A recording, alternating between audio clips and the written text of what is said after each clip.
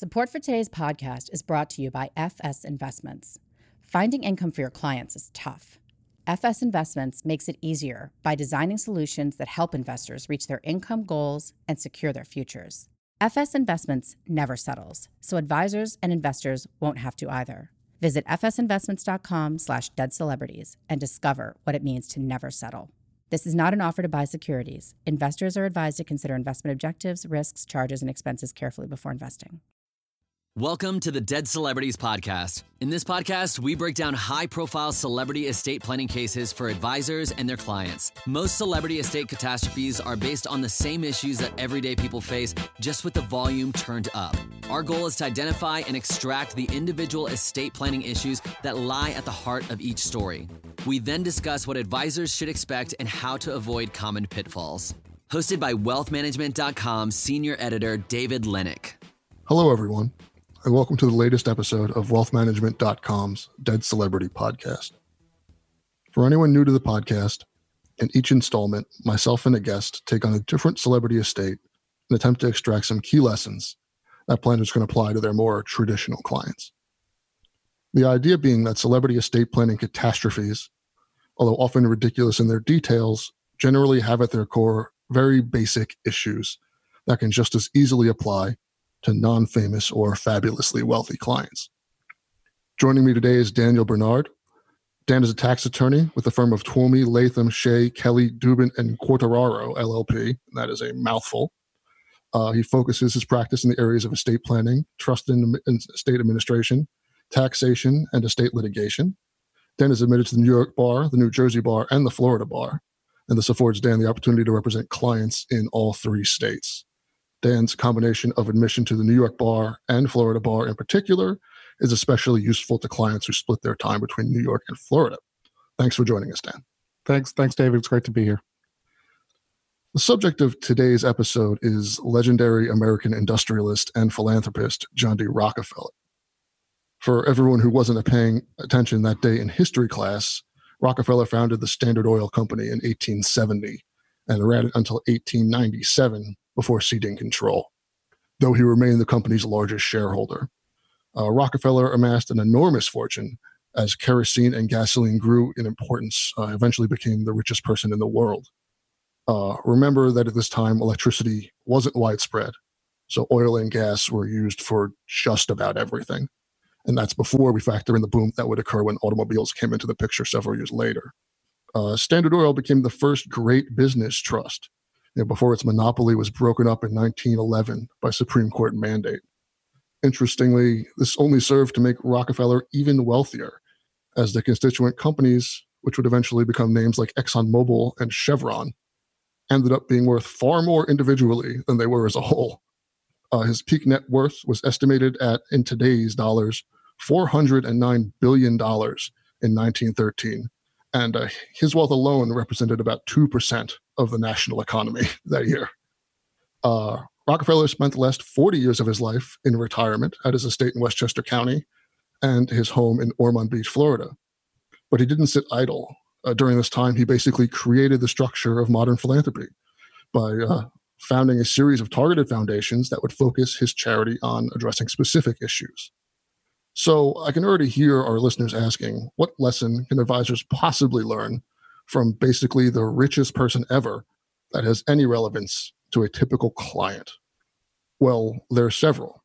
But for this episode, we're going to focus not on the business and philanthropy, but on that house in Florida.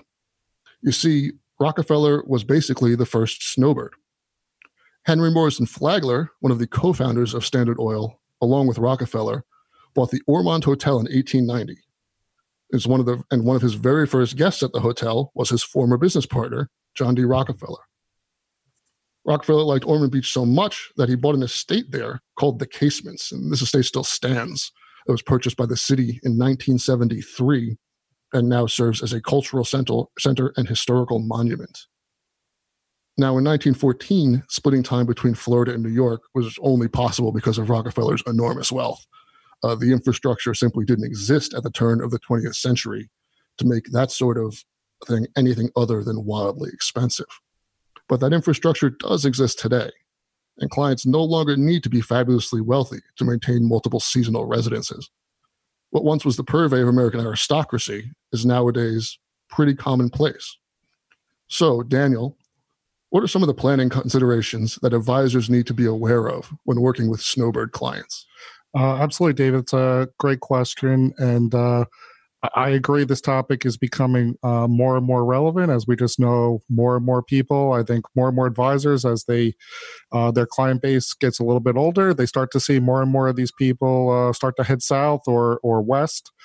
And to me, the primary number one concern I would have in advising my Snowbird clients would be these people are typically buying their house in another state, whether that be Florida, North Carolina, Arizona, other Snowbird-friendly states.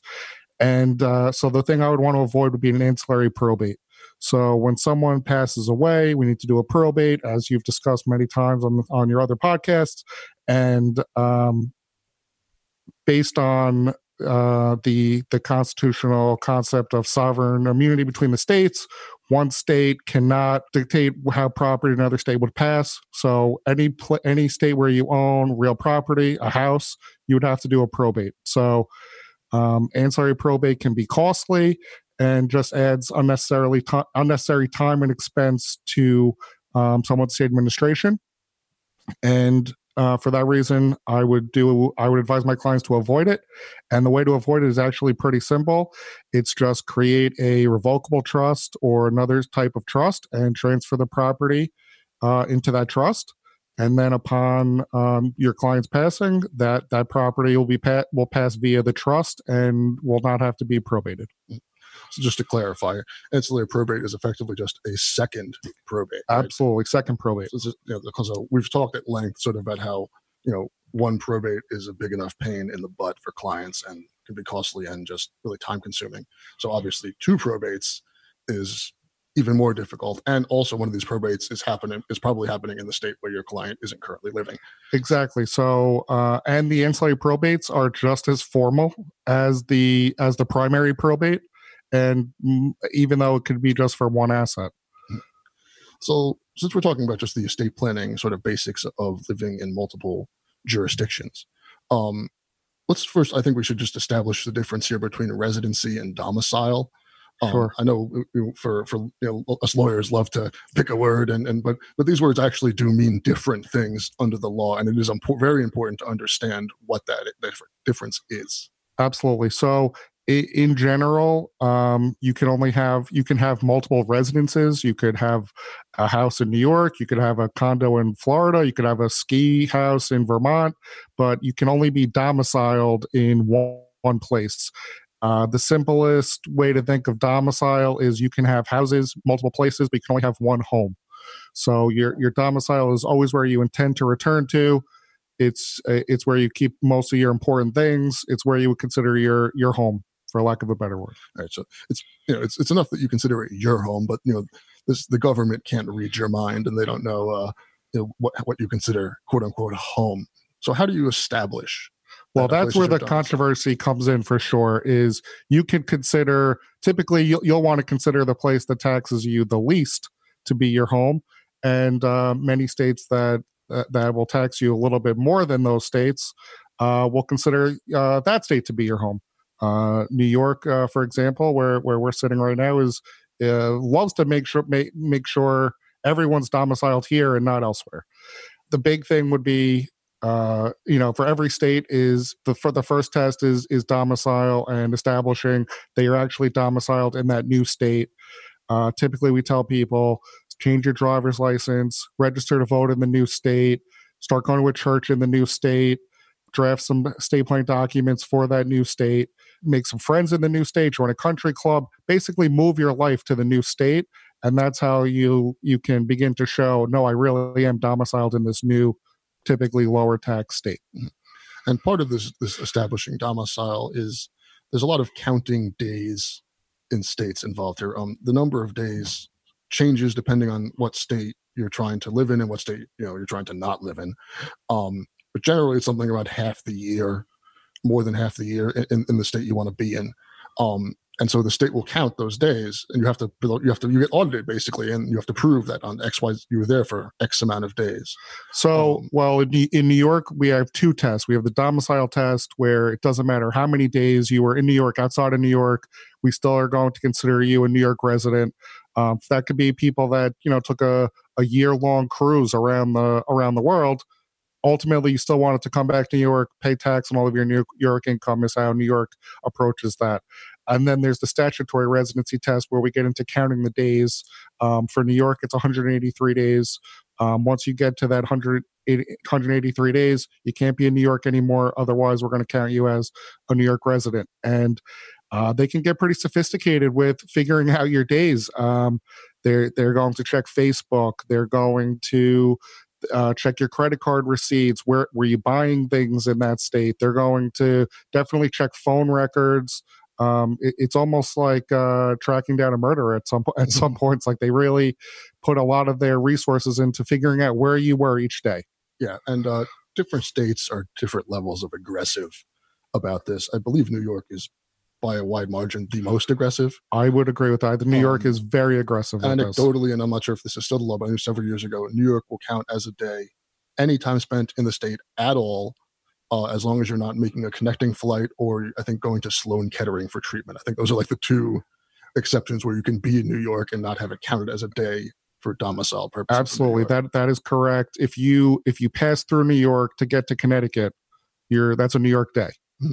And just for comparison, a state like Ohio, I believe you have to sleep there for it to count as a day. So there are many people who will keep a home in, say, Indiana, which has lower taxes than Ohio, and they'll just commute and they'll sleep in Indiana. But even though they spend 90% of their time in Ohio, they're not an Ohio domiciliary because that rule is so lax.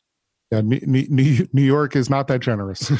So this is a subject that's pretty near and dear to my heart because, my mom is actually going through this process now. She's been a New York resident her entire life. And then with, the tax changes, she got blindsided by just an enormous tax bill last year. It was her taxes went up something like 5-fold, really just crazy. And that just shocked her into this idea that she had a house in Florida that she, was spending a couple of months at. And now it's just, she was shocked and saying, okay, well, now I need to figure out how to, get there. Because Florida famously has no state income tax. So the state taxes would be far, far lower in Florida. That's the whole advantage of living there. That's why, other than South Beach, for example, the Miami Heat have been so successful in signing free agents. You generally see athletes are happy to go to Florida, and it's not just the climate.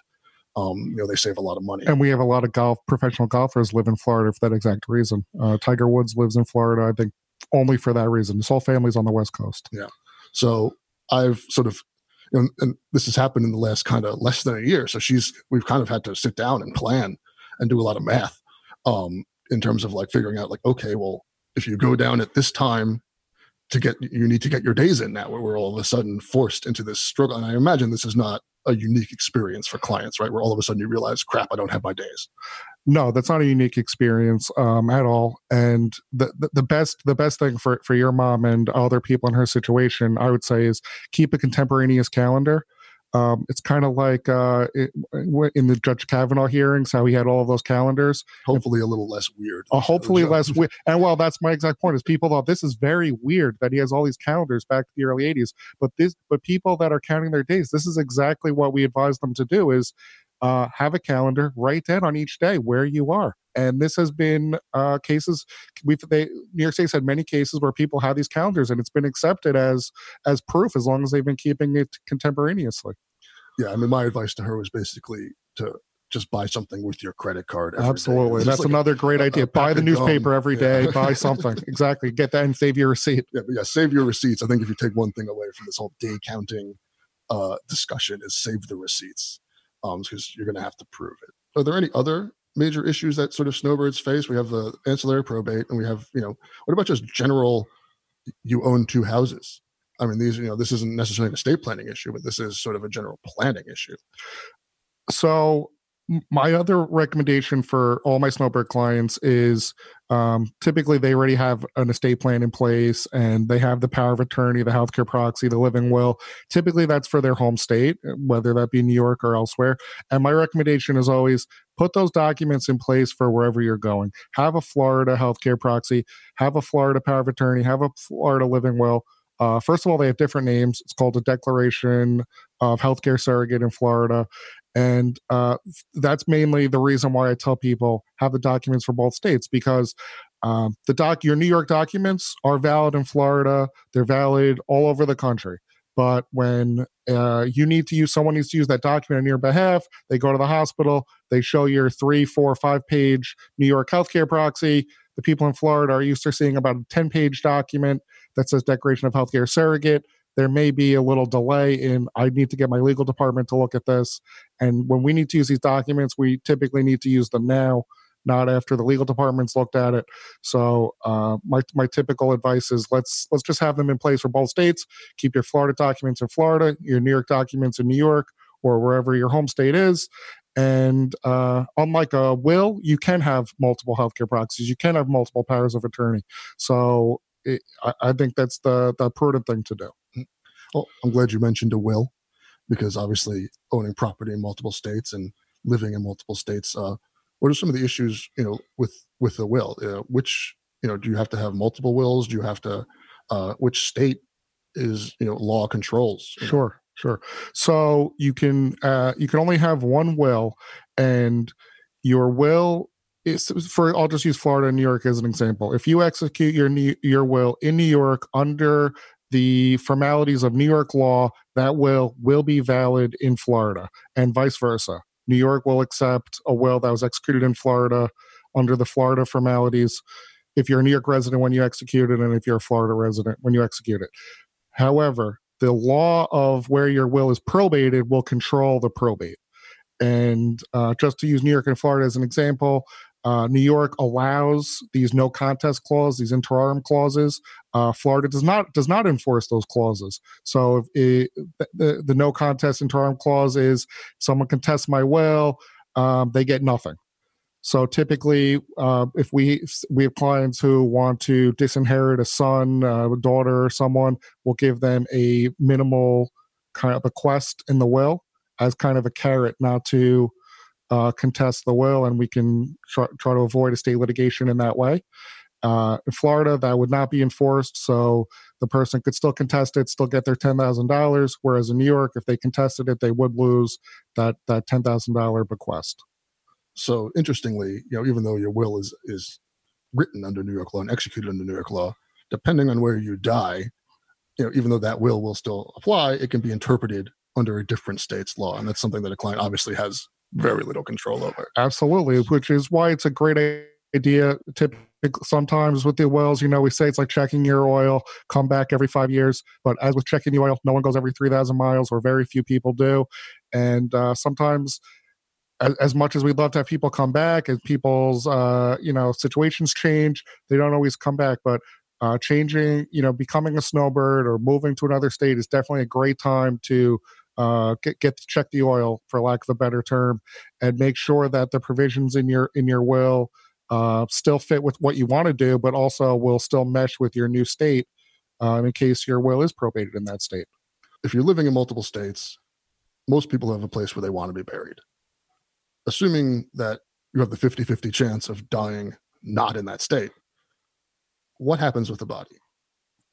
Well, my recommendation for that would be to execute a disposition of remains that is going to empower someone to dispose of your body in the way that you wish. So I've had clients that say, I want to be cremated, I don't want a funeral, and I want my ashes spread in this certain body of water in Hawaii. And I said, that's a great idea, but the only way I'm going to have any chance of enforcing that is if you sign this disposition of remains and we make sure everyone's on the same page. Anything with your body, 100%, do not put it in your will, because typically when someone calls me and tells me someone has passed away, my first instinct is, any attorney is going to say, mourn the loss. We'll deal with the estate administration after. And typically, items in your will are not going to be looked at until long after you're buried. So disposition of remains is certainly important for that exact concept to be able to have what you want to have with your body happen. So using the example of Florida, New York, let's just be specific about what happens here. I want to be buried in New York, out on the island with my people, as a good Jew. And, but I, die in Miami and I don't have a disposition of remains. What's my situation? Or what's really my executor's situation at this point? Well, your executor would have to be appointed. So there's going to be a process to just even have an executor appointed at that point, because you don't have any, your state hasn't begun the administration process. I mean, if your family knows, hey, David really wants to be buried on Long Island, wherever you want to be buried, then they're going to be going into their pocket at that point to come up with the money to fly you back to New York. And then your estate, because you don't really have an estate at that point because nothing's been commenced, will have to recompensate those people. But ultimately, your body gets flown back as long as your family knows your wishes. So that's a really important concept: is make sure your family knows what you want. Is there any legal issue with taking a dead body across state lines like that, or is it just you prove you give like a death certificate and you pay the airline enough and they'll just do it? I've actually not encountered that in my practice yet. I think typically, I think the disposition of remains is certainly important for that, and I think that's a great question of what happens. But I think obviously, I think people are transported. There's definitely going to be a process, and I think that's something to look into if you certainly have a specific place you want to be buried. So we've mentioned that a lot of these, your healthcare proxies will still apply.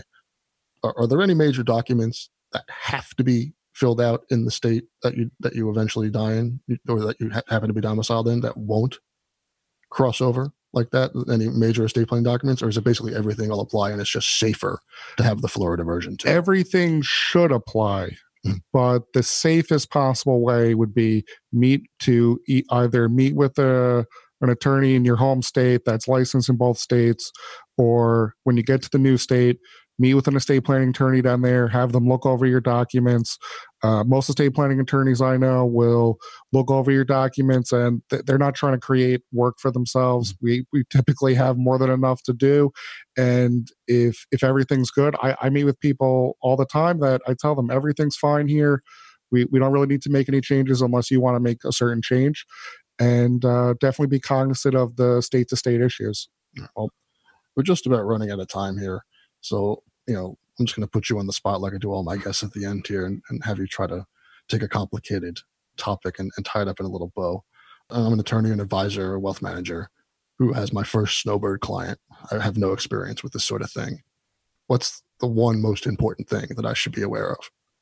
I think the most important thing is the probate in 2 states, because that ultimately is going to be the most costly thing to your client.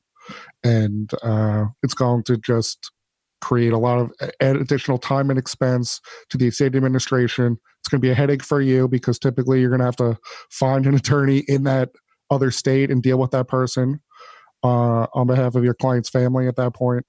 So this is something that you could do, on your own in your office. Create the trust, create the deed yourself, or get a company to create the deed and file everything for you, and save yourself a headache and save your client a lot of money. So you heard it here first, people. 1 probate is bad, 2 probates even worse. Absolutely. So I'd like to thank our guest, Daniel Bernard, for being pretty awesome. Thanks for having me here. It's a great podcast. It's a pleasure to be on it. I appreciate it. Thanks for coming on. And I'll see you guys next time, or I guess you'll hear me next time on the next episode of the Dead Celebrity Podcast. Thank you for listening to the Dead Celebrity Podcast. Click the subscribe button below to become notified when new episodes become available.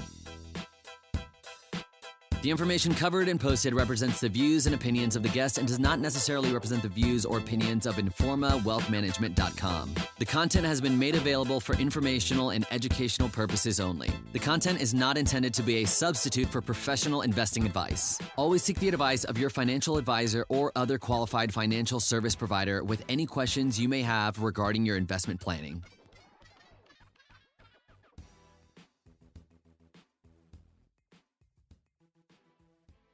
Support for today's podcast is brought to you by FS Investments. Finding income for your clients is tough.